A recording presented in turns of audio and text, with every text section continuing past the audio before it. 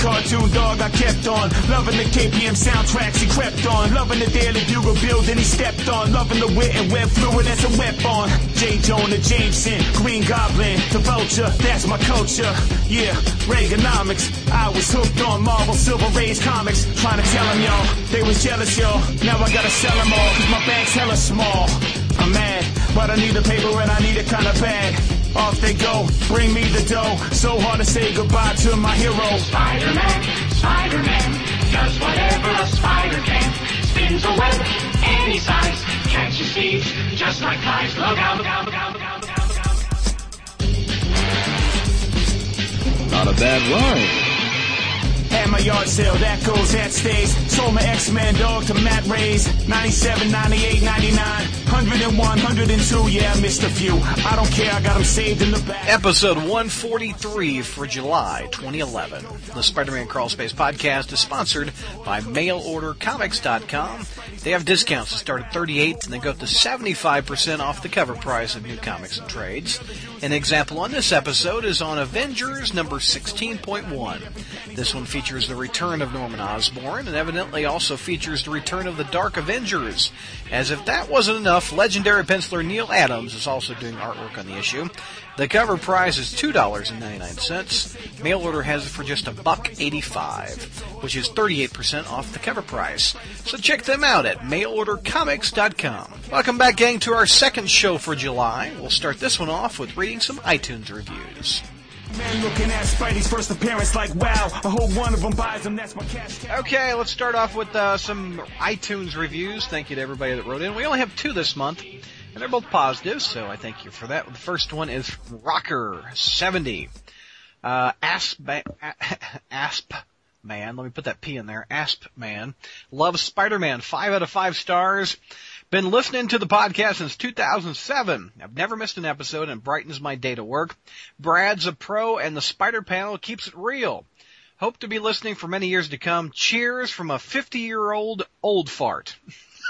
I think he was just clinking his glass of Metamucil with JR. There you go. JR, we got a 50-year-old listening. Isn't that awesome? JR has passed away. I'm so sorry. JR, are you there? Oh, yes, I'm here. I think I've run the gamut of the pulling a Bailey joke, so I was just saying I forgot to unmute my microphone. Okay. Besides, I think these days pulling a Bailey is getting laid during or after a podcast. Yeah, that's what I say.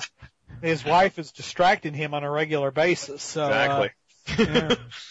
All right. Rachel Bailey recommends Michael Bailey. And vice she versa. Gives it 5 out of 5 stars on iTunes. And just kidding. Anyway, Rocker70, thank you very much for writing in. We appreciate it. Rick Lee James wrote in with subject title Best Comic Book Podcast, 5 out of 5 stars.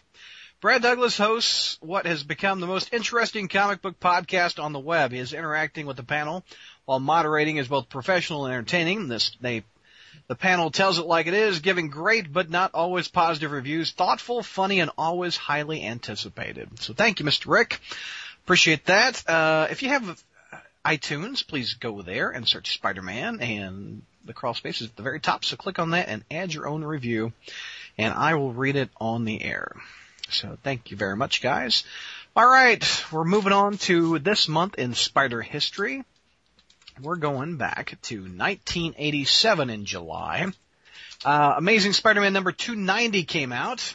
This one on the cover has a white cover with a black costume Spider-Man with the words, Peter Parker asked the big question, and he's embracing Mary Jane.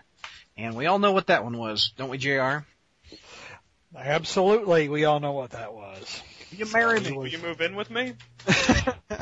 Will you join me in a Will you join me in a committed relationship? So. Thank you, Bertoni. What was this one like, JR? Mayor Ed guest stars, by the way. I'm sorry, what'd you say? Mayor Ed Koch guest stars. That's right, he does, doesn't he? That's right. It's hard to believe that we're almost this issue came out almost 25 years ago. I definitely remember when I picked it up. I picked it up when I was visiting my friend James Broderick in Cincinnati. James Broderick, of course, is the writer who Ben Bella Books thought they were really soliciting for the Web Slinger book, but that's another story. And it's hard to believe that both he and I are now old farts, each with 2 kids. But anyway, this was the end of the Hobgoblin story arc, where we found out last month that Ned Leeds was the Hobgoblin. Oh my! Spider-Man is thinking, is going through a certain life crisis now. He's thinking, man, things have started to look up for me, so why aren't I happy and fulfilled? And so he's walking around thinking that something's missing. A subplot revolves around Aunt May accidentally donating his old microscope, yes, the one that she and Ben gave him back in Amazing Fantasy 15, to a church charity auction. The only problem is, obviously, David Michelinie, who wrote the book, and Peter both forgot that in issue number 181, Peter left the microscope on Uncle Ben's grave to be claimed by a caretaker for his own son. Oh, well, who lets a little thing like continuity get in the way of a story? Anyway, Mary Jane helps Peter think through a problem, and he comes to the sense-shattering conclusion that was staring at him in the face for the whole time, that what's missing in his life is her. Yeah. And of course, so the issue ends with Mary Jane actually getting ready to pack for Pittsburgh, because as we'll find out next month, she's gotten the news that her criminal old man is out of jail, and no, he's not in jail yet. He's actually had her sister pull a crime, which has resulted in her being in jail.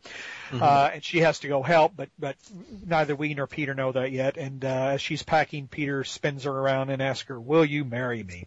Refresh me on 291. Is this the one where she says no, or does she say yes? No, she does say no originally. She in says, 291. Okay. Yes. Yeah. She says no originally, runs off to Pittsburgh, of all places to go to, I guess. And then Peter decides to follow her, and coincidentally, Alistair Smythe happens to follow him to Pittsburgh, and they all battle Mario Lemieux, I think, in some kind of spine-tingling story.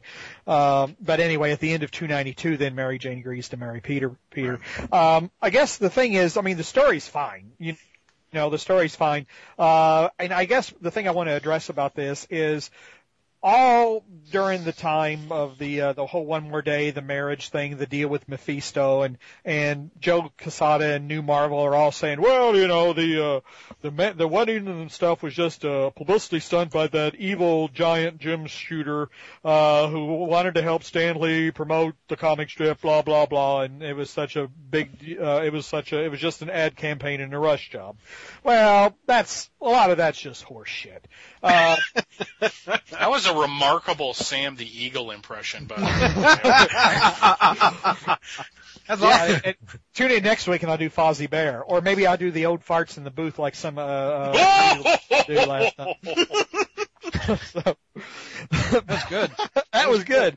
But the wedding itself, yes. From the proposal to 290 to the acceptance in 292 to the wedding in the annual, the wedding itself, yes, kind of moved along real quickly.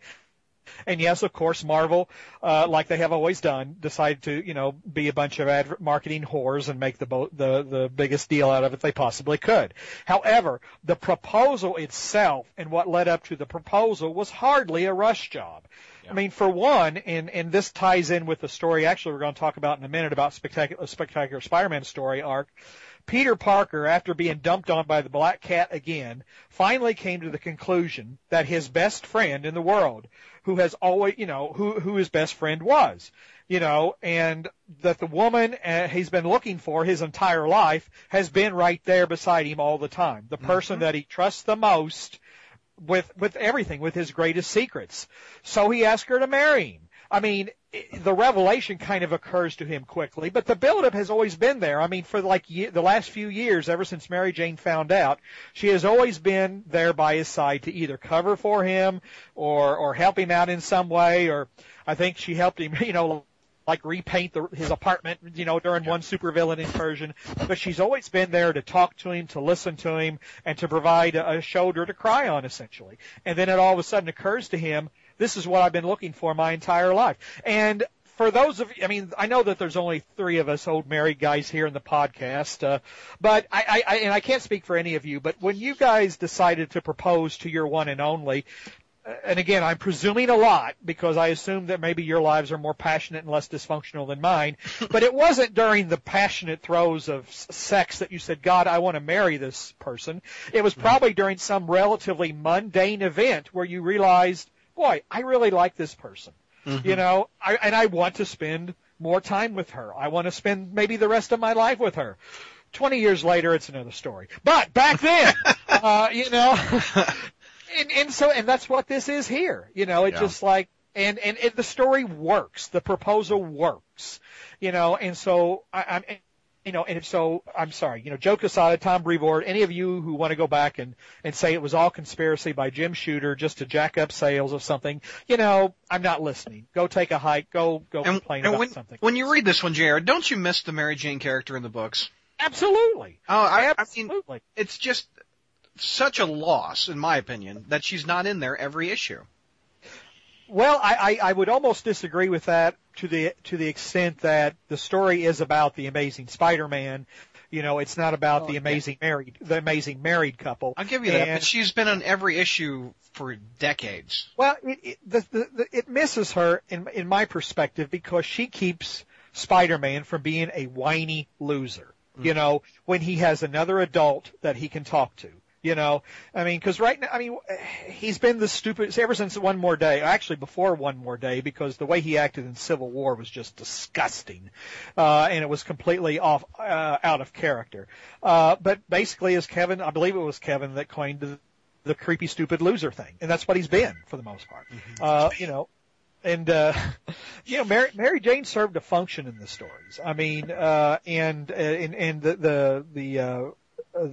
without really reigniting the whole debate, which we don't have the time for right now, yeah, the series really does miss her. It misses this Mary Jane. It misses this mature relationship.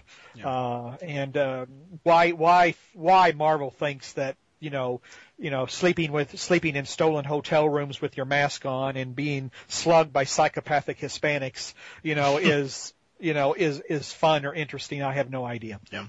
That one was called The Big Question. It was written by David Michelinie and art by John Romita Jr. Also, that came out this month, as JR alluded to, was Peter Parker's Spectacular Spider-Man number 128. This one's called Spider Hunt, which I think we've already had one of those in the 90s.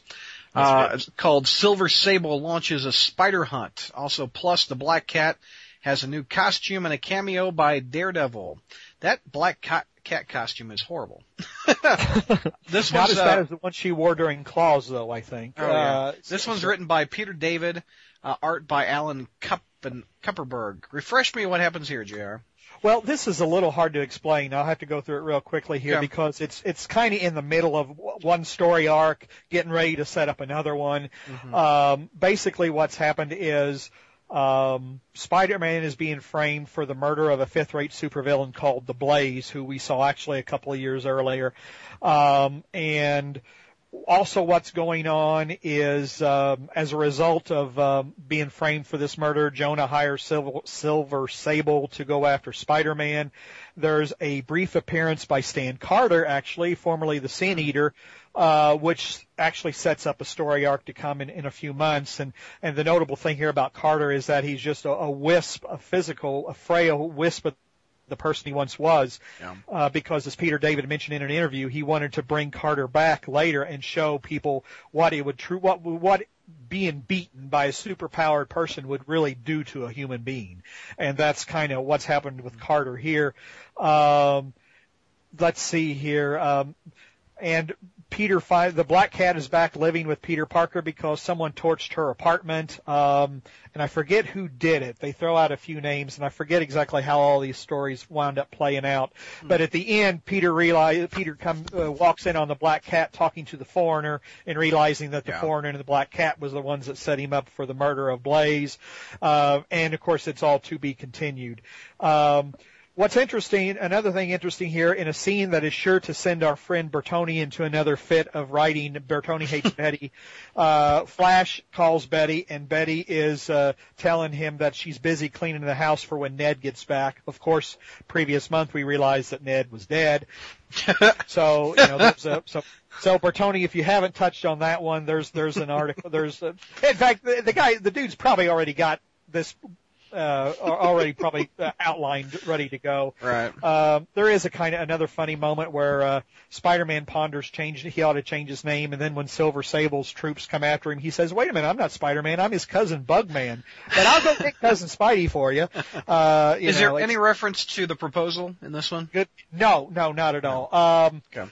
This story, but it does kind of play into it. Actually, this story doesn't end for like another issue or two, because at the end the Black Cat runs out on him again, and that's when Mary Jane like says something, profound to him. She walks out the door, and then Peter says, "What the hell am I doing?" He's feeling sorry for himself because the Black Cat dumped on him, and then it's like, why does he want that skank? He's the woman he needs is just walk right out the door. So the proposal actually happens after this particular story wraps up, but because of timing, it doesn't wrap up for another month or two. So the proposal's not mentioned. So basically, wasn't it around issue 100 of Spec that he broke up with the Black Cat, and she was just kind of in the background for the last 20 or so issues? In issue 100, they broke up formally. She disappeared for a while, but then she kind of came back as a result of these machinations with the foreigner going on and other things. But I'm not. It's been a while since I've read a lot of those issues after the death of Jean DeWolf up to the time Peter David left. So. And if memory serves right, after she leaves here, I don't think she comes back until like the Eric Larson Amazing run in the 90s.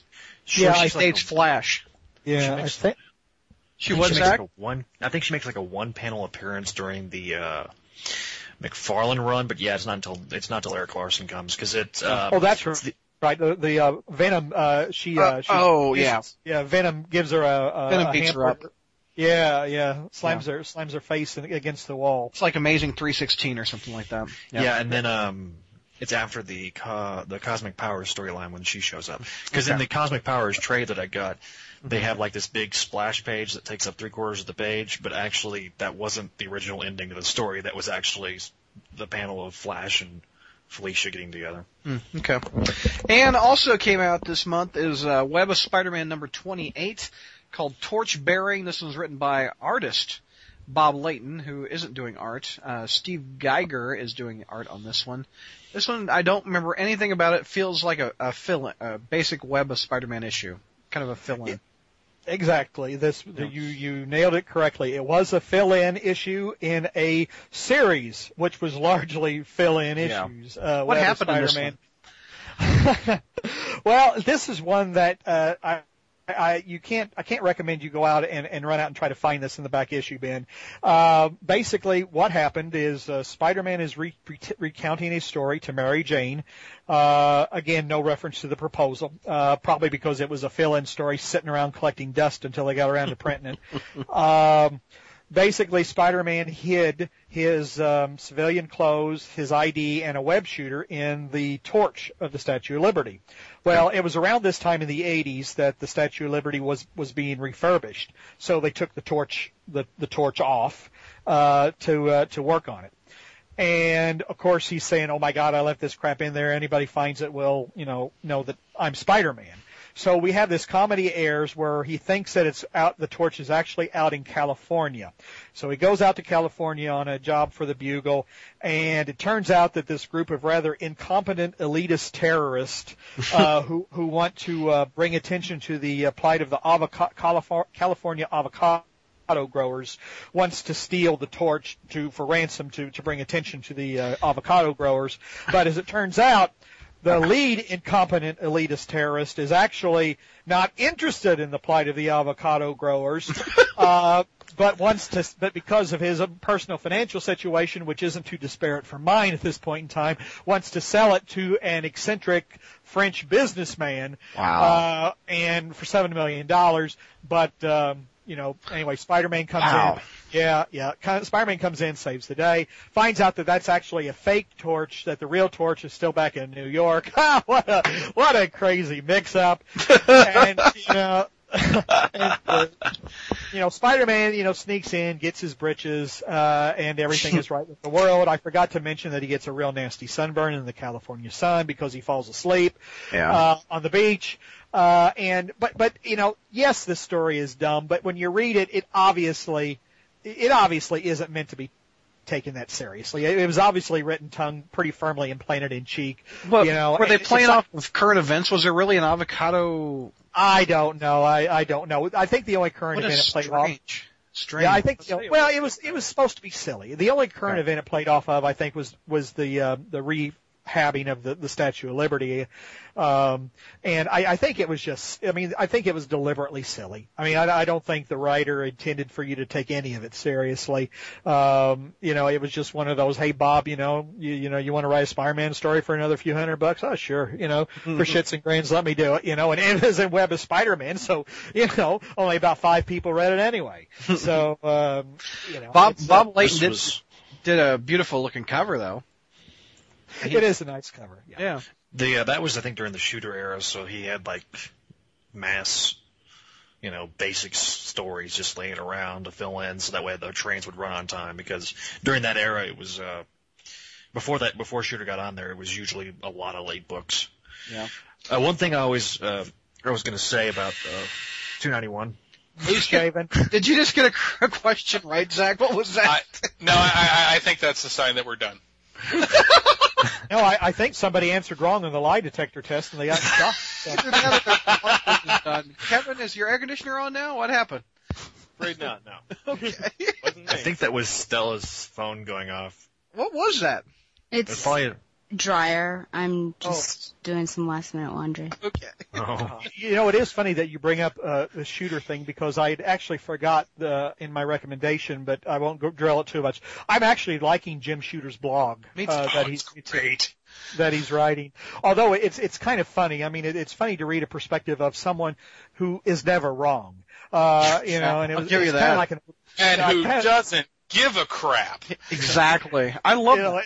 It's like an interview I saw with Orson Welles many years ago. It was a fascinating interview because Welles was truly a brilliant man. But as you sat and listened, the man was never wrong. The man never did anything wrong. It's all everybody else's fault. But anyway, Shooter is talking about how like you mentioned, how late the books were, but he also mentions how bad the books were. And I'm thinking, and this Web of 28 is something you were proud of, Jim. Was this bringing back the quality that you envisioned? So I just kind of find that kind of ironic. But it is ironic you mentioned that because it's he did say that, and I am enjoying that Jim blog very much so. So jimshooter.com. JR, was this a good month? July 87. Well, it was because I think that I've always been a fan of the marriage. Yeah. I liked it when Peter proposed. It made sense. It fit in with everything. He proposed to the right woman. And it was a big event in Spider-Man. So definitely, if you're looking for going in the back issue bins, number 290. And plus you can't go wrong with any of Peter David's Spider-Man stories. Right. So, and this was an example of an A, B, and a C book. Like Amazing has always been the A book. Peter Parker has always been like a B book, but it's been acceptable. You've had some good stories in there. Webb just really has been average to below average, always. Exactly. Yeah. Let's do recommendations. What do we got? Let's start off with Zach. Your recommendations, sir. Well, my inner childhood screamed with delight that the 90s Spider-Man the Animated Series is now on Netflix. Mm-hmm. So go check that out. I'm going to recommend also a show called Leverage on TNT. It just came back on a couple weeks ago, and I've really been enjoying it. I've watched a couple episodes here and there, but really, really enjoyed it. White Collar, I've recommended that show I think 3 or 4 times. Really good. And at Walmart, if you're a guy, and if you're a girl, if you want to buy them too, they actually have different superhero boxer shorts, and they have the Amazing Spider-Man. So Nice. In honor of today, I'm wearing my Amazing Spider-Man boxers. I did not ever need to know that. No, this is why this is not a video cast. I recommend you don't look at Zach's boxers. But the ladies love them. Yeah, oh my God. And by ladies, he means no one. Oh, damn. Damn. Thanks, Bailey. Bailey just threw a long box at Zach.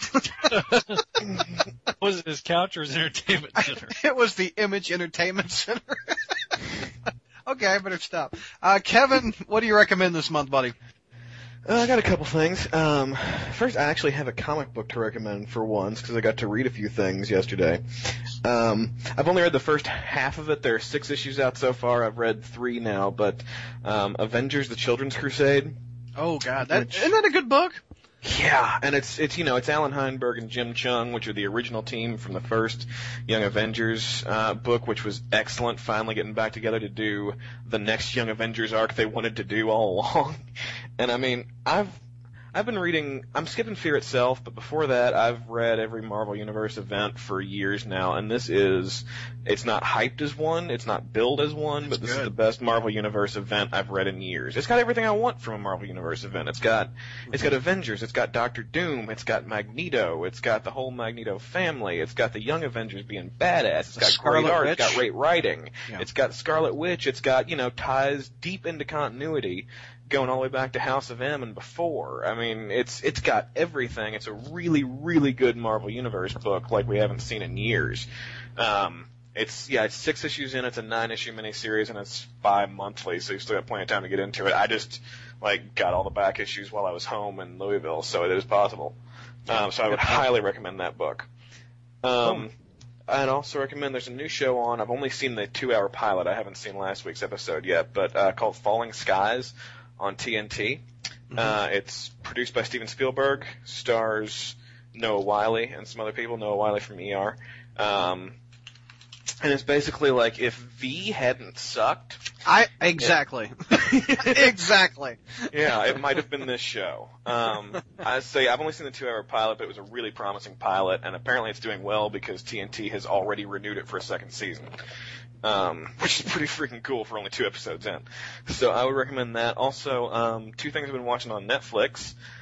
One is, I think I recommended this before, but I'm farther into Doctor Who. I finished season 1, the Christopher Eccleston season, loved it. It got better as it went along, it was just absolutely great. And I'm most of the way through season 2 now, which is David Tennant's first season. That's also really good stuff. He's doing a really good job as the Doctor, and I'm looking forward to seeing more of that. But I'm taking a break from that right now because something just popped up on Netflix a few days ago that I've been wanting to see. What's that? And that is the Starz TV show Camelot. Which stars Ava Green as Morgan Le Fay and Joseph Fiennes as Merlin. I mean, if you don't get a better cast than that. So it's only 10 episodes, and sadly it's already been canceled because their cast was too big, so they had other obligations. But it is on Netflix right now. It's only a 10-episode commitment. I've watched the first 2, and they're really good. It is only for mature audiences because I think there were 3 hardcore sex scenes in the pilot alone. Nice. What was the name of that again? Oh my gosh. Yeah. But yeah, it's good stuff. So yeah, that's my recommendations for the month. Nice. Starz has become the hey, let's show a bunch of movies network. Well, when you get Ava Green in your show, you can't really help it. Who was Ava Grant again? Was she in the Bond? Eva Green. She was in Casino Royale. Casino Royale. She was in the Dream. She was time. in Kingdom of Heaven. Yeah, I'm in love with her. I know. Her and Anne Hathaway. I can't really choose. Yes. Mr. Bailey, what do you recommend, sir? I'm going to recommend Green Lantern Emerald Knights, the animated film. I really enjoyed this movie. It was a series of vignettes, basically, kind of like the old Tales of the Green Lantern Corps comic book backup that would run in Green Lantern, and they had a couple of annuals.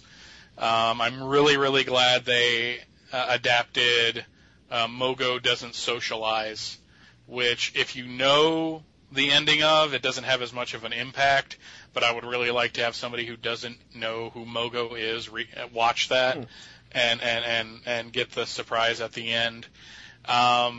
You could really tell without seeing credits which chapter was written by Jeff Johns, because it tied into all of his stories. But what I was most impressed with, outside of the origin of the Green Lantern, showing who the first Lanterns were, was they did basically a Hong Kong action movie with a Green Lantern twist for one of the stories that was excellent. Nice. And on that is a great documentary about the Green Lantern Corps where Dan DiDio makes a huge blunder, which is really kind of sad.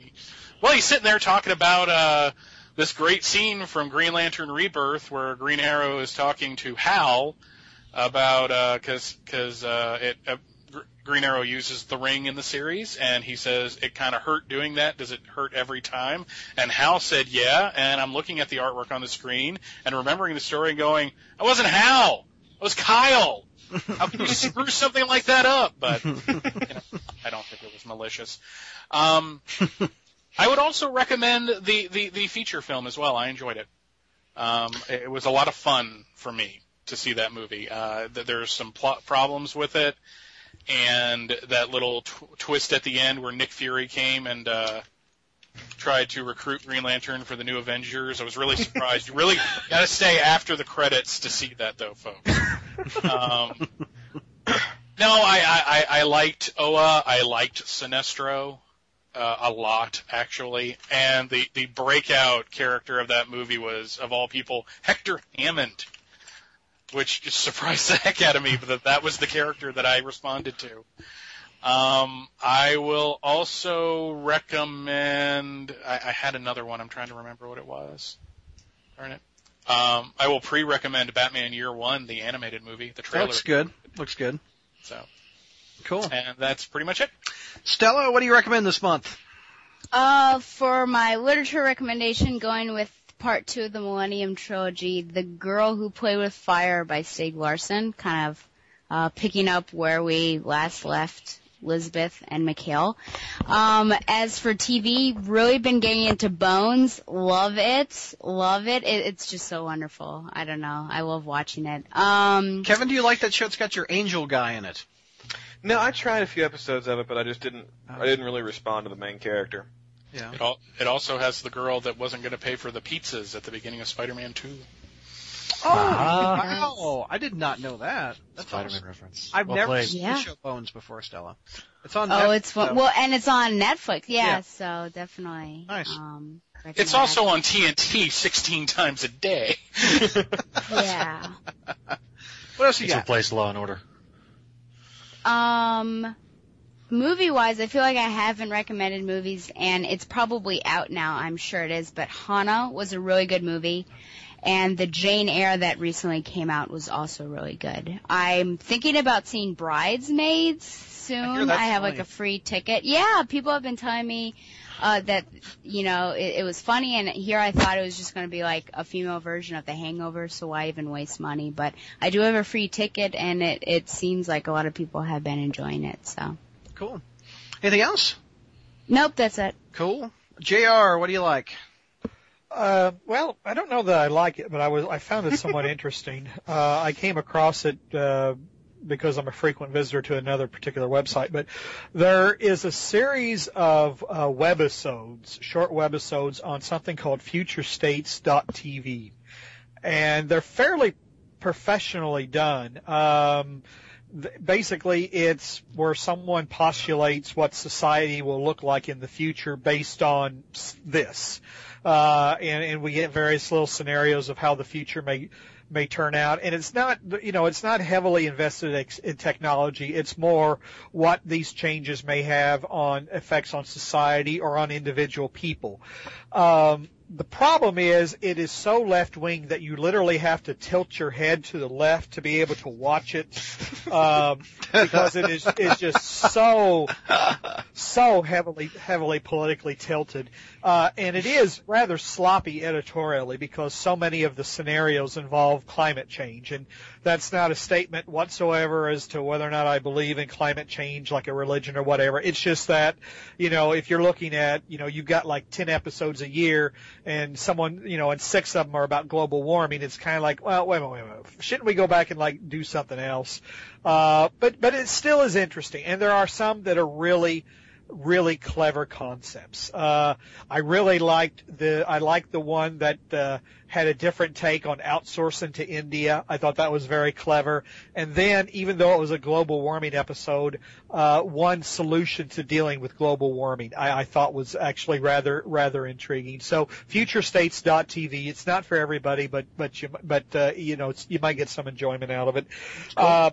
I would have recommended, if it hadn't just happened last night, if this was in the future, I would have recommended American Movie Classics 70s Rough Justice, showing all of the Dirty Harry films and all of the Death Wish films. Because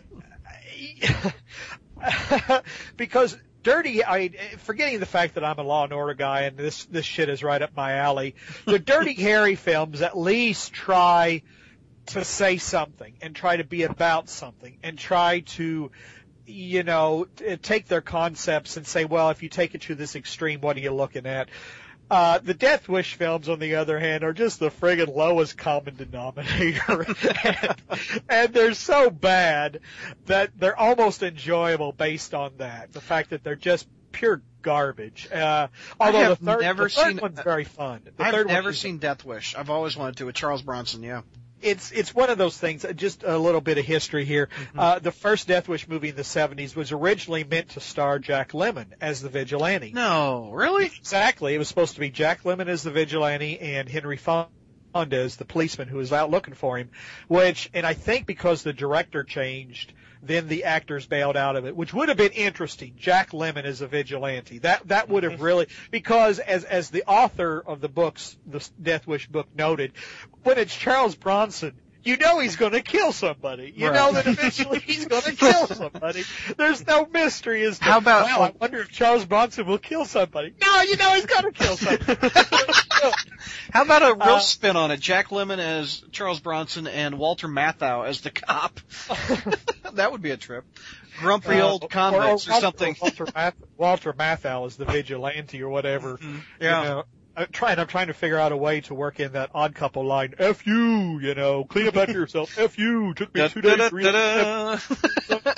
But anyway, so that was 70s Rough Justice. I have to kind of recommend in a bizarre kind of way. So those are my two for the month. All right, I've got a lot of them since we didn't do. Did we do this last month? I don't think we did. A book that I caught up on. That I still really enjoy. I've recommended it before, but I highly recommend it to go out and get it. Avengers Academy. Just a good book. I mean, I love that book. It's now on one of my top 15 to read when I get my box every month. Little Spider-Man related info. The Sinister Six was just in the book, and it was a lot better than Pirate Zombies Sinister Six. I posted a video series on the front page that I really enjoyed. It'll take about an hour to watch all 5 of these clips. Back in the early 90s, Stan Lee did this video series. When I say video, I'm talking VHS series, where you could buy these tapes, and it was called Stan Lee Comic Creators On. And like Rob Liefeld, Todd McFarlane, etc. But someone bought the VHS tape and cut it up and put it on YouTube, and it's where he interviews the Romitas, Junior and Senior. And it's just Stan chatting it up with these two guys at the drawing board, and they talk about how they broke into the industry, and they talked a little bit about Ditko, and I don't think not many people commented on the video. I don't know if they've actually watched it, but it's now off of the front page, but if you just go up to the search bar and type in Romita and Stan Lee, you'll find it right away. Just a great hour of Spider history in that thing. I think the Iron Man book with Matt Fraction recently had Doc Ock in it. Granted, he's Vegetable Ock, but it went back to the history of when Tony and Otto were young inventors and just early in their careers, and you see little fat Otto with these groupies around him, these tall supermodels, and it's just a funny scene. And if you're a Spider fan, I think you'll enjoy the Doc Ock issues that have come out. I think it's like issue 501 or something around those. Let's see. Let's move on to TV shows. A show that I enjoy. I don't think many people watch it.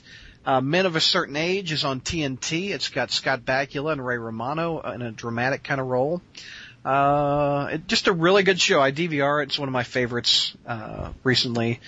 I wish more people would watch it. Also, if you have the channel True TV, this is very, very trashy television I'm about to recommend, called Hardcore Pawn. It's about a father and his 2 kids that own a pawn shop in Detroit. And you've seen Detroit. In Detroit, and you've probably seen Pawn Stars on History Channel. Well, imagine if Jerry Springer was the producer of Pawn Stars, and you would get Hardcore Pawn. It's just every other word is an F-bomb with the people that come in and just fight with the clientele. Very trashy, but yet very entertaining. Bailey will attest that I've enjoyed. I just completed season 3 of the Incredible Hulk TV show. And I watched an episode called Equinox that I did not see when I was a kid, but I enjoyed it. Basically, it is the closest Mr. McGee ever gets to getting the Hulk, I think. He traps him in a closet. Wait, the Hulk is stuck in the closet? Is there R. Kelly music? Anyway, Bailey, did you like that episode Equinox? I just love that one. I love it because, one, it's just another example of the fact that David Banner on that show got more ass than a toilet seat throughout the Seriously, every time he walked into a new town, there was some chick that wanted to try a little bit of David Banner on. He was not the lonely man, as they had in the closing theme. Yeah, that right now. But it's a very typical episode of the Hulk in that instead of kind of dealing with him trying to cure himself, he's basically come across the most screwed up people on the face of the planet, and and it's basically this spoiled little rich girl that wants to keep him there, not because she's really interested in him on any kind of romantic level. It's just he's not saying yes, and that's driving her crazy. Yeah. And there is a great scene where it's one of the rare episodes where he's the Hulk right at the beginning of the episode. Yep. 2, it's really funny because this is like the late 70s and early 80s, so kind of like the disco flavor is still in the party scenes. Exactly. And the Hulk shows up at a costume party, and there's this blonde woman that's just not getting it.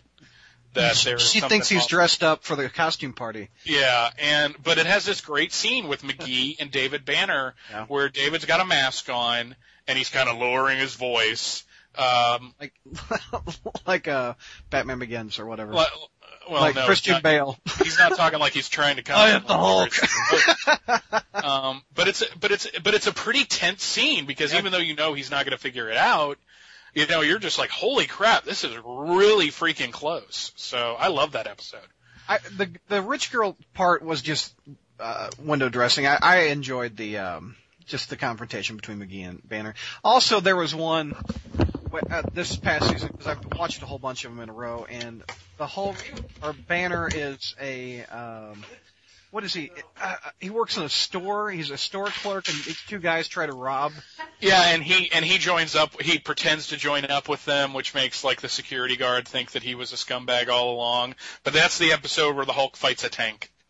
Yeah, he fights a tank, and also he sees a green mannequin, and he was like, Yeah, they have like romantic. That was funny. Porn music going on, and he steps. I know. He cocks his head, and he takes off he like finishes throwing the shirt on the ground. I'm like, oh god, this is about to get really uncomfortable. And another good visual scene is when the security guard and the lady and Banner get stuck in an elevator, and Zach comes on and gets his microphone really loud. Now, but the guy lights a match, and it was dark in the elevator and previously, and he lights a match, and the Hulk lights up the frame of the screen, and the Hulk blows out the match, and you're just like, that's creepy.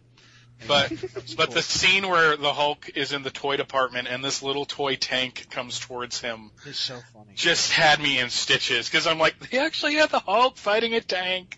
Yay! And one thing I notice as the series progresses, that they'll have the ticked off Hulk smash, and then they'll go to commercial break, and then they'll come back, and it's just Hulk having fun. Just like he'll bust up some moonshiners, or he'll hit on a green mannequin, etc. But Incredible Hulk is on Netflix if you want to check it out. Except season 5. Except season 5, but you don't want to know about season 5. I hear it's horrible. I don't even remember it. But look for the episode Equinox. Just very funny. And I forget the name of the episode that was in the toy store. What was that called, Bailey? Do you remember? I don't remember off the top of my head, but I watched season 3. Very good stuff. This one's for JR. If you don't have Netflix, JR, now you should get it. You know why? All the Star Trek is on there. Every series except Deep Space Nine. Why? What? Well, why not the best series? Deep Space Nine is coming out in August or September, I think. But they've released Star Trek Next Gen, Voyager, and Enterprise. So, JR, if you don't have Netflix, now would be a good time if you want to crack out. Well, the thing is, I already have all of the classic Star Trek episodes on VHS. Yeah. And DVD, and I have all the movies on VHS or DVD. Why do I need Netflix? Well, there's something about sitting and not having to get it off your shelf and put it in the disk drive, which is kind of enjoyable, I think. But that's about as lazy as saying, here, I can't go upstairs to the toilet. I'll just crap in a long box here. JR, bringing it all together. That would be a lot of Marvel's Star comics from the 80s, which would be in the toilet there. Give me some Rob Roy. Also, a couple movies I saw. X-Men First Class. Parts of it I liked. Overall a good movie, but the Magneto and Kevin Bacon stole the film for me. I thought they did an outstanding job, both of them. Along the lines of Hardcore Pawn, another trashy movie that is enjoyable because I like to see things blow up and transform. Transformers, Dark Side of the Moon. Dark of the Moon. Dark Side of the Moon was rejected because of Pink Floyd. What's called Dark of the Moon?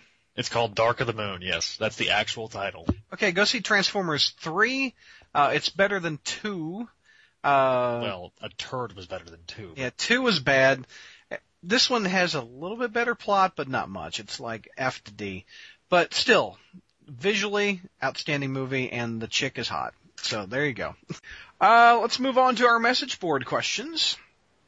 Iron Patriot from the Philippines says, greetings everyone. Question to everybody, who are your favorite actors? My absolute favorite is Mark Hamill. I will watch anything he does, like his appearances on the live-action Flash series, Stanley's greatest creation, Stripperella, and yes, Brad and Mike, The Muppets, where he included some YouTube videos. I remember that Muppet Show at the Star Wars game. Who are our favorite actors? I enjoy Al Pacino. I'll watch Tommy Lee Jones in just about anything. Yep. I'll watch him read the phone book. He made Volcano good. Sam Jackson's a good actor. I enjoy most everything Sam Jackson's in, man. You like Sam Jackson playing the role of Sam Jackson? I do. I mean, it's awesome.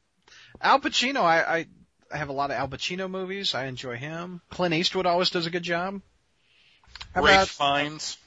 Yeah. Personally, I'm a fan of Ethan Hawke, Anne Hathaway, Ava Green.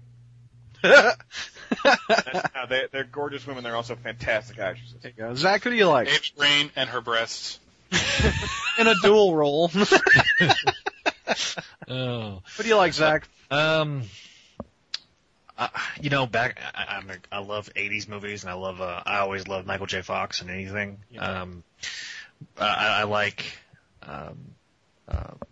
Tommy Lee Jones because he's just awesome. My favorite Tommy Lee Jones movie that's today is still Between the Fugitive and Men in Black. Lonesome Dove. Yeah, I never watched Lonesome Dove. Everybody's like, you should, but I'm not. I don't want to be stereotypical. Too long. Jared, what's some of your faves? Clint Eastwood has always been a fave of mine, but probably the one actor who I would almost watch him do anything in was the late Darren McGavin. He's been, he's obviously being immortalized as the old man in A Christmas Story, but us sci-fi horror fans remember him as intrepid reporter Carl Kolchak. And I Yeah, I always enjoyed McGavin in just about anything he did, and even though, like for example, I mistakenly once believed that the classic Star Trek characters couldn't be done by other actors, which they have been successfully done, I really have a hard time believing that anybody could do Kolchak other than Darren McGavin. I forgot to mention one of my favorites is Michael Keaton. I like pretty much everything Michael Keaton is. Everything from Mr. Mom to The Dream Team, a little-known movie that I adore. Have you ever seen The Dream Team, where he escapes a mental institute? Oh woman, don't you treat me so mean. You're the meanest old woman that I ever did see. I guess if you say so. Mr. Ray Charles, ladies and gentlemen. You know what? You know, Brad, what you ought to do is Bailey sings so often on this show. You ought to put together a special podcast of just Bailey singing. You know, Bailey sings the hits. You know, like he did Les Miserables. He did that bit. You know, he's always singing. So put together a special podcast of Bailey singing. We'll cut a CD. Bailey sings. No, awesome. I envision like an infomercial, like Bailey just clips and the title will scroll up on the screen. Bailey sings Les Miserables. No, actually, I think what would be better is to edit together like a bad infomercial type commercial for. You've seen him on the crawl space, and now Bailey sings. Cutting in and out of different songs. Nice. Stella, who's some of your favorite actors? Definitely like Cate Blanchett. That's really the only person I can think of right now. Okay. Are there any actors that you think must play a certain comic book character? Me, I would think Neil Patrick Harris playing Wally West and Anne Hathaway as Lois Lane. Anybody? I don't know. I think I always come across some interesting choices for things that surprise me, so I don't think there's necessarily one that has to play somebody. I have thought that Milo Vitamita, what's his name, from Heroes, would make a good Kyle Rayner. Milo, what? I have thought that Ving Rhames would make a great Lex Luthor. Really? I'm serious. I would really like to see that. Something different. And not because honestly, it's not because he's black. I mean, he's much more the sort of tough guy than I usually do. Yeah, he's just got this intensity about him that I think would be very good in the role. Yeah. To Brad, can you get Josh Keaton or Christopher Daniel Barnes for the Edge of Time show as well? That might be fun. I have no way of getting hold of Christopher Daniel Barnes. I need to email Josh Keaton or Peter David, see if that could be possible. I mentioned on the front page, Peter David's agreed to do another podcast this year, promoting the Edge of Time video game. So that'll be fun. But yeah, it would be fun to get the two Spider-Man voices on one show, because we've had Josh Keaton by himself before, and he's always entertaining. To Mike, that could be a very confusing show. That's true. To Mike, what are your opinions on Paul Dini? Is that how you say it? Dini or Dini?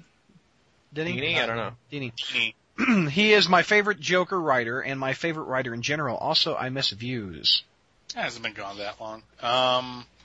I really like Paul Dini. I think he wrote definitely the better episodes of Batman the Animated Series. I really enjoyed his detective run because I felt like I was watching a little more adult version of the Batman Animated Series. He definitely has a great handle on the Joker. The only thing that I think at this point might be kind of a cliche with him is his constant use of Zatanna. Mm-hmm. I mean, I know he likes the character and I know he married her. But I don't, it's like the Chill of the Night episode of Brave and the Bold had Zatanna in it. And I was just like, oh man, does this really need to happen? What happened to Views? He says he misses it. I'm just not consistent. Oh, okay.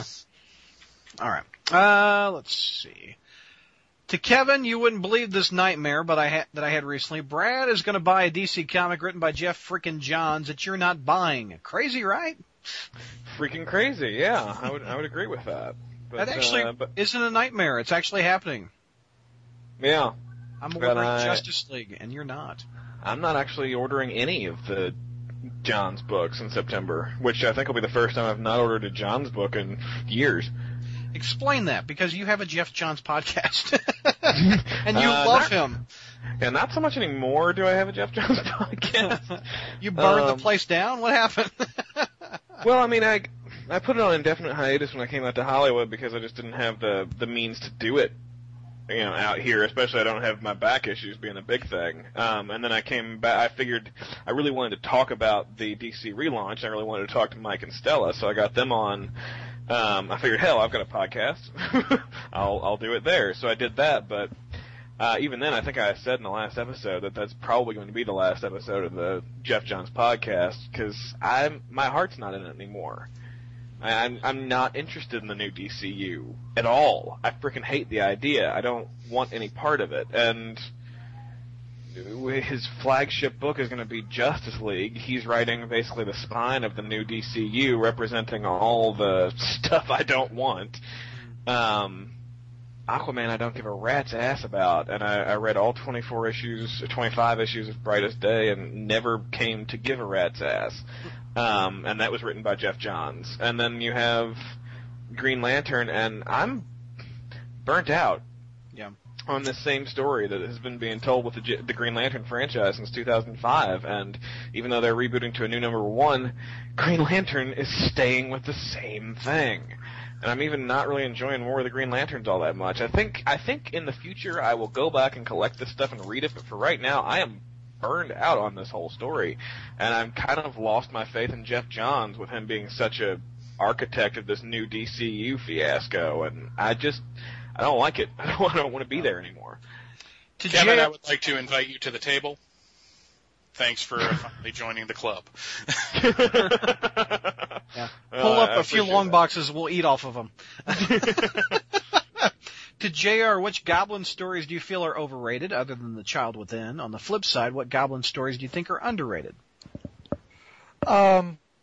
Actually, believe it or not, I've always believed that the death of Gwen Stacy is an overrated story. Because even though obviously it's a momentous event, I mean, I think it's very poorly paced. And actually, I think Jerry Conway actually agrees to that, and he places some of the blame on Gil Kane. Because Jerry, I believe, submitted the kind of the core plot outline, and Kane kind of, I forget exactly, but he paced it differently than Conway had written it, and therefore Conway was kind of compelled to condense certain things, whatever. But it's not, I mean, for such a momentous story, it actually doesn't come across very momentous. And it's, I don't have a whole lot of time to explain it, but, for Gwen dying and for her and Peter never to have a last moment, or for Gwen to not even know what's happening to her or why it's happening to her, and obviously the Norman Osborn characterization of being nothing more than a cackling madman. It's not really that good of a story. Underrated stories, I don't know that it's underrated, but it's just one of my favorites that doesn't really get a lot of attention because it didn't happen during the regular Amazing run. It happened like it was first printed in the the defunct magazine and then reprinted in a shorter version in an annual. But the story, the Goblin and Spider-Man story that first appeared in Spectacular Spider-Man magazine number 2, then was reprinted in annual number 9. I love that one. I mean, it's the one that I've got. It's 48 pages, but it's like half the story before you see either Spider-Man or the Green Goblin. Basically, it's Peter and Norman kind of slowly coming together and then doing this little dance around each other, which is partly dramatized in the cartoon series. And then, midway, all hell breaks loose and they start going after each other. That one I think is a very good and underappreciated Goblin story. I read that one in the late 80s when they put out these Spider-Man digests, and they're in the shape of Archie digests. Mm-hmm. And that's the first time I read that was in that form, and I just love that thing. Mm-hmm. Also, JR, you love the one where, isn't Norm? It was in Peter Parker's Spider-Man that Norman buys the Bugle or something, or there's Spectacular Spider-Man 249. Well, no, and there's 250. one where the Goblin's in the Sky or something like that. The cover, it's a Romita cover, and it's 250. 250. Okay, you love that one. Yeah, I like that one. I mean, it's not really a Green Goblin story, though. I mean, but it's it's called Citizen Osborn, and that's where kind of Norman, tells the world he's back, and And that's where it kind of like, Bailey was saying, Spider-Man's so stunned that Martin Lee, this quote unquote benevolent businessman, is an evil villain. It's like, oh, wait a minute, don't you know another successful businessman that put on a dog and pony show and he was really a monstrous scumbag? Please. Yeah. Are you picking up the Avengers issue with Norman coming back? Probably. Yeah. To Stella, what do you think of the character of Harley Quinn? Are you offended by her? Do you feel sympathy, or do you just not care about her? Well, I don't know why I'd be offended by her. I was trying to... The new slutty version. Yeah. Arkham Asylum I version. wonder if we're talking, I enjoyed the animated series, Harley Quinn. I thought that she was fun, and it was nice that she was brought from that universe into the comics. And then it was great when they went through her backstory and we kind of saw how she was created, where, the Joker and sympathy for him, almost created her. So, I like the character, whether or not she needs to be wearing what she's wearing, and if she's gonna be a good team member on the Suicide Squad, who knows? Oh, I didn't know she was joining that. Let's see. To Zach, if tomorrow you woke up and you were Betty Brant, what would you do? Not go to Bertoni's house, I'll tell you that much. Yeah, if I went to Bertoni's house, he'd come out with a shotgun like Vin Gonzalez style, or Michelle Gonzalez style. Yeah. I would go burn Peter's apartment down because he's not giving me proper attention, because that's but he's done that before. You want to watch Betty? She's in the Venom series a lot. Yeah. Not doing much. I'll go hang out with Flash and be like, oh, Flash, where are you? Why are you leaving all the time? Yeah. Also, thanks a lot, guys. Oh, and please support DC's Blue Beetle series beginning this September. Mike, I hope you forgave him for taking Ted's role. What does that mean, Michael? I've never actually had anything against Jaime Reyes. I just really dislike the fact that they killed Ted Cord. Okay. So. TNR 105 from the Negative Zone. BD, are you interested in the plot for Spider-Man XXX, or do you just want to punish Zach? There is a plot. There's a plot for. Okay. Both. Okay. I'll share with the podcast. We had this on a chat a while back with Joel. And who's drinking heavily? My God. Me, because we're doing this. Anyway, Zach is going to San Diego. He's a reporter for the Crawl Space. He has a press pass and everything. They're having a panel for the Spider-Man XXX movie. I want Zach to go up and say, "Hi, I'm Peter Porker from the Spider-Man Crawl Space, and I have a question for the panel." I just think that would be hilarious at a Spider-Man porn thing. Okay. Yeah, Peter Porker. Peter Porker, yes. Anyway, I think that'll be funny. So Porker takes on a whole different meaning at a porn show. Yeah, by the way, I tried to watch the trailer just for grins, and he gave me some malicious software. So there's no, seriously, I actually had that happen. Virus euphemism video. No, there's not a euphemism. That actually literally happened. I tried to watch it, and then suddenly this crap. Wait a second. You watched something involving porn on your computer, and you got malicious software. How does this happen in this world today? It was from YouTube. It was the. You can get viruses bad from YouTube. Yeah. Kevin, what made you reintroduce Mayday into the crawl space around Spider-Girl age rather than a baby, since you said many times you couldn't get it into Spider-Girl? I know it's incredibly cheap to say you need to read the story when I have refused to write the fucking story for like a year. So I apologize for that. But I really can't answer that question without screwing everything up. I will say you will know why within the 3-part story that I swear to God I will eventually someday write and put out on the internet. Yeah, he doesn't want to spoil it because he doesn't want to incur my wrath. Spoiling it. But also, it's the reason I couldn't get into Spider-Girl wasn't the character or the idea. It was mostly just the writing style, which is nothing against Tom DeFalco. He's just got a writing style that is more from a couple decades ago that doesn't really appeal to me that much. But it was never the character. Yeah.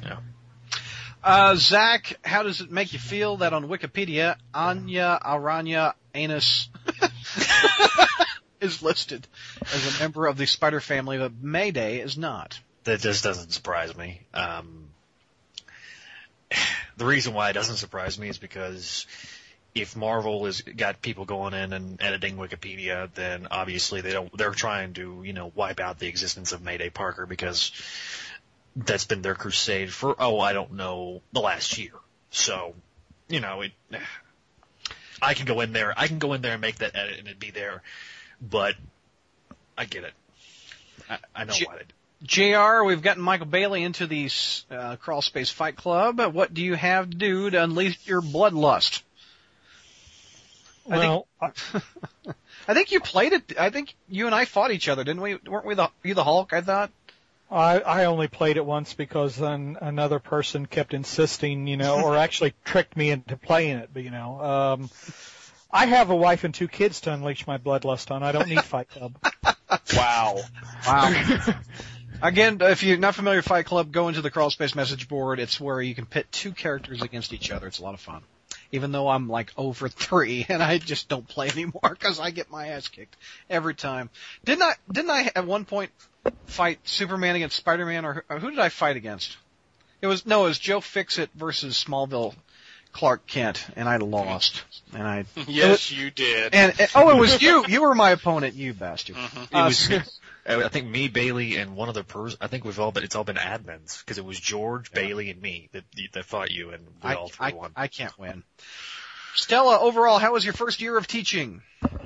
Overall, that it's tough for me to say. It was a very up and down experience. It ranged from the 3rd ring or so of hell to moderately good. So, I mean, teaching in general is tough. First year's always tough for any sort of profession, and there were some things that were stacked against me as well that made it tough as well. So I'm looking forward to starting off more prepared and with other issues away and everything. And AP-wise, I had 3 5s, which is the highest score that you can get, 3 3s and 2 2s. So I'm happy at least with that production. So I feel like I at least did my job to a certain extent.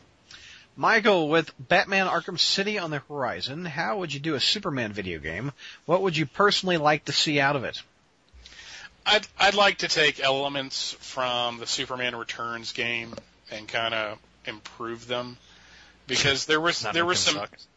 Yeah, the thing about a Superman game, and I think the Hulk has the same problem, is that I think what game designers have to realize is you can't have Superman get hurt by simple things like gunfire.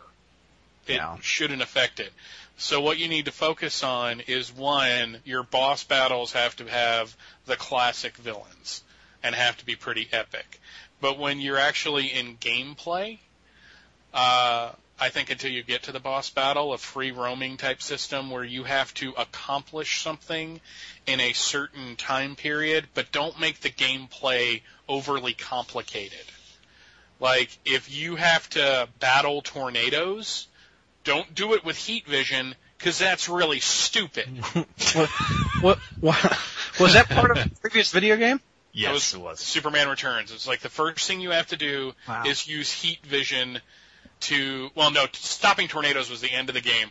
You had to pinpoint missiles in the air, but the controls were pants. They sucked. Oh. So, if there's 5 bombs in the city and you have to super speed around, well, you do that until you figure out the fastest way to get to the bombs. And I think that would be enjoyable. Plus, have a really solid story to go with it. Mm-hmm. Well, have you ever played that? I think it's a Nintendo 64 Superman game based on the animated series. Is like an internet favorite of getting picked on, I think. No, and I'm kind of glad now. But it's awful. The closest they've gotten to a truly great Superman game was Superman Shadow of Apocalypse, which came out for the PS2. It had all the voice cast from the animated series. You got to burn Livewire with your heat vision, which to me was great because I freaking hate Livewire. And it was a fun game to play. Mm-hmm. The only problem is that your final boss battle was not Darkseid. And if I see Apocalypse in the name of the game... Who is the final boss? You fought Metallo again. Okay. It was just like, really? I get all the way here to fight somebody I fought earlier in the game. Thanks a lot. That sucks. Did you ever play the Atari Superman game? Where you run around and go into the phone booth and then get out of the phone booth and then go to the phone booth. And I have never played the Nintendo version because Sears always lied and said it had it when it didn't. But apparently you are given your directives by the Statue of Liberty. Oh, wow. Which was really weird to see. Poor Superman. He hasn't had a good game. To all, is 2011 going to outdo 2008 as the year of the geek? In 2008, we had Iron Man, Hulk, Dark Knight, Punisher, Warzone, which was horrible.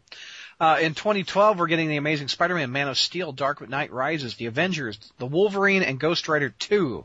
Going to be a hell of a year. Well, I'm kind of curious if we are going to get Ghost Rider 2 and the Wolverine, because I think those are going to be, Wolverine still, they haven't even started filming yet. Ghost Rider 2 has been filming, so I think that's coming out. Is he going to have Nick Cage again? Yeah. Please tell me. Oh, Yep, God. yep, and with his fake Texas accent, which made me want to strangle somebody. we're going to have a reboot written by David Goyer, though, so it should be better. But it's going to have one thing in that doesn't make a lick of sense, though, because Goyer throws that into every script he writes. So, what's the 90s Ghost Riders? David Ketch. David Ketch. Danny Ketch. Danny Ketch. He's going to be in it, too. What? Really? Yeah. Do we know who's playing him? I don't know, but that was evidently. I think it's like his son or something like that. So it's kind of Oh, weird. hell no. That's what I think it is. Maybe Tell me no. I could be wrong, but Google that. Hey, Kevin, if there's a panel at San Diego, I'll go watch and give you the scoop. Appreciate it, brother. But I swear I saw that Danny Ketch Ketch was on that. going to be on it. Berserk Fury from the Seven Kingdoms. BD, you mentioned that you're going to pick up some DC new titles. Which ones have grabbed your interest? Okay, I'm buying Justice League, Detective, Batman, and Batman. What's the one by Finch? What's that one called? Batman the Dark Knight. Batman the Dark Knight. So Which is basically Batman the Dark Knight number 6 because he's not been able to get that series out. So I'm buying 3 Batman titles. I'm buying Action and Superman, and I'm buying Batgirl. But and you won't Justice buy League. Nightwing no matter how much I want you to. No interest, dog. Sorry. JR, who has the harder forehead, Worf or Nancy Pelosi? Well, neither one of them is really close to when my wife and daughter get in an argument. You will not see two of the harder of any harder heads clash than those two. What is it about mothers and daughters that fight so much? I have no idea, but it's like JR, Katie bar the door. Yeah, I was about to say my wife and her mother-in-law have made an Olympic sport at this point. So I don't know. Stella, can you answer that? Why are mothers and daughters? Why do they fight so much? Well, I guess. I mean, it's I think it's a very generalization, but yeah, and I guess it depends on the personalities. For one thing, I think hormones have something to do with it, and there's just something with girls in general that guys will just. I mean, there may be an issue, and this is something that I see all the time. With middle schoolers, guys, there will be something, and then they'll be really angry about it, and then they'll be fine and be hugging it out. But girls, they hold on to it. They do, and it's just. I think it really has to do with hormones. And I think it also has to do with the fact that it's socially acceptable, really, for two guys to go beat the crap out of each other if they really have a problem, and then they'll go off and have a beer. And I mean, if two women start fighting, either it's going to disturb people or a bunch of guys are going to think it's hot. So it's really not fair. I don't think it's hot because I hate the hair pulling and everything. I just think it's hard to watch. I don't get it. From my perspective, what I don't get is when I was a kid, I was afraid of my old man. So I didn't relish getting any kind of a fight with him. Mm-hmm. And if it looked like we were going to have a fight, I either surrendered or took my tail in between my legs and hid from him. Women, they don't seem to have that. They almost seem to relish the confrontation. So, I don't know. Very strange. We got a little off topic there, but that's funny. Well, I thought that the diversion was far better than the original. I would agree. I would agree, actually. Kevin, how weird is it that Captain America has been taken out of the title in South Korea and North Korea? What's the movie called? The First Avenger? I guess that's what it's called. And we're off mute. It's just going to be the First Avenger, and basically Marvel gave every country in the world the option to take Captain America out of the title. And the only three countries that decided to do that were Russia, the Ukraine, and South Korea. And as I think it was FSU Spider-Fan that pointed out on our message board, gee, I'm glad we still have so many of our soldiers protecting their damn border. It is weird to me. In North Korea, I could see why they would not want to advertise Captain America and not think that would make money. But South Korea? Maybe I don't know the geopolitics well enough. I don't think North Koreans actually can watch movies. I think they're too busy, in slave labor camps. What's he called in the damn film? Is he not called Captain America? No, he's going to be called Captain America, and he's going to wear the flag, and apparently they just think that they're going to trick audiences into the movie. Oh, that's so dumb. That's so dumb. I don't know. It's and the Ukraine, like Russia. Okay, Russia's like our classic Bond villain enemy, and South Korea we've already addressed. What the hell? But where did Ukraine come from? Out of all the countries in the world, not Iran, not Iraq, Ukraine. Well, again, I would say getting to see a movie in Iran's pretty hard, but yeah, good point. And actually, the article that said about this did mention that it may not be screened in China at all, because apparently China has a policy that they only screen 20 foreign films in the country per year, so it's not decided whether Captain America would actually play there. Mike, congrats on 4 years of views from the Long Box. What's the better hair metal band, Motley Crue or Twisted Sister? I think makeup-wise, Motley Crue was a lot better. And I think as far as having a metal sound, Motley Crue's better, because Twisted Sister is great, but it kind of has a thinner sound to it than Motley Crue did. Lead singer-wise, Dee Snider is a classically trained vocalist and can really freaking sing. So that's the only way Twisted Sister comes out on top. Okay. Let's see. Stella, what female superhero do you think could make a good movie? Well, I'm excited about Wonder Woman, but I'm also really scared that it's going to be really messed up. So I guess we'll see. Supergirl, it's been a long time since the one in the 70s, or was that 80s, Michael? That was 1984. Okay, sorry. And, it was before my time. Oh, Miss man, Marvel. do I feel old. It's okay. Yeah, I was just about to say, it just made me feel really old. God, remember in the Only 2 80s? years before my time, if it makes it better. Ms. Marvel, I think, would be fun. It'd be neat to have a spin-off Jean Grey movie. Well, she's dead now. How would you do that? But it would still be kind of fun, I think, to see her and Power Girl. But who knows if her tatas would make it rated R right away. Wow. Who could play Power Girl besides Pamela Anderson? Christina Hendricks? Yeah, there you go. Zach, what would be the funniest way to have Aunt May die? I was thinking about this question, and I went to my 101 Ways to End the Clone Saga for inspiration. There's actually a panel in the 101 Ways to End the Clone Saga where they said, during Onslaught, we'll just have Ben get squashed, so have a Sentinel boot Smasher to smithereens. That would be, I think that would be a good way to die. For her to die. I hate that. Maybe Galactus can step on her. There you go.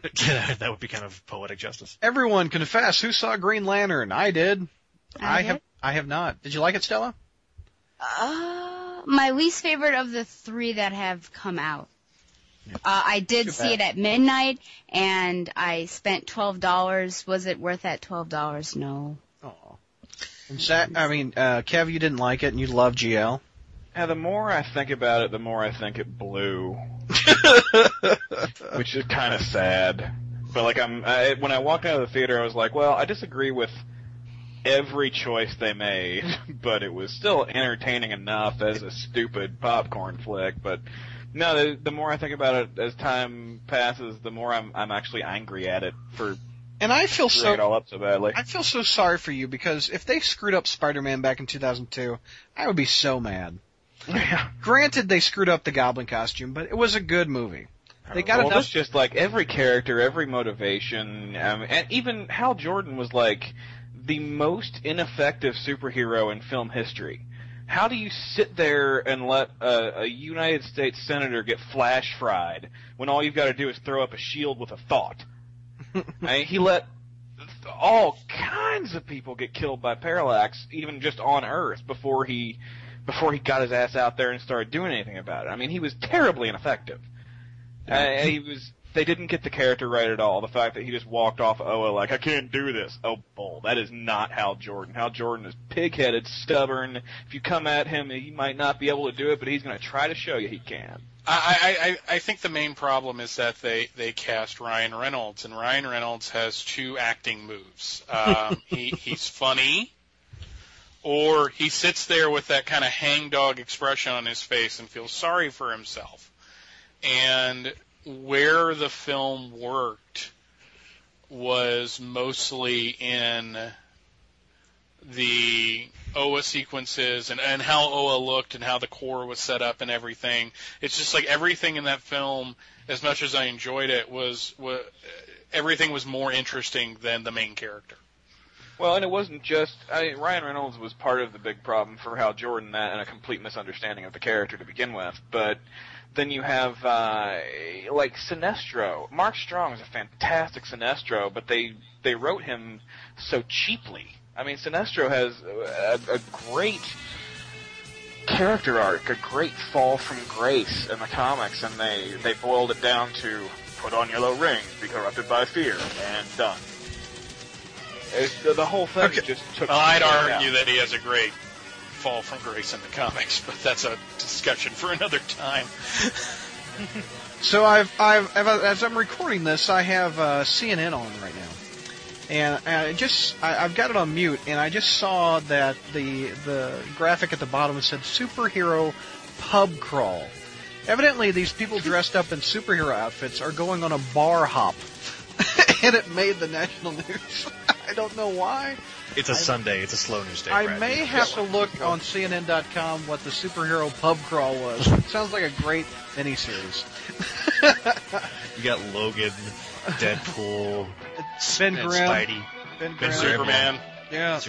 Superman from Superman 3, where he just starts throwing him back in the dark suit.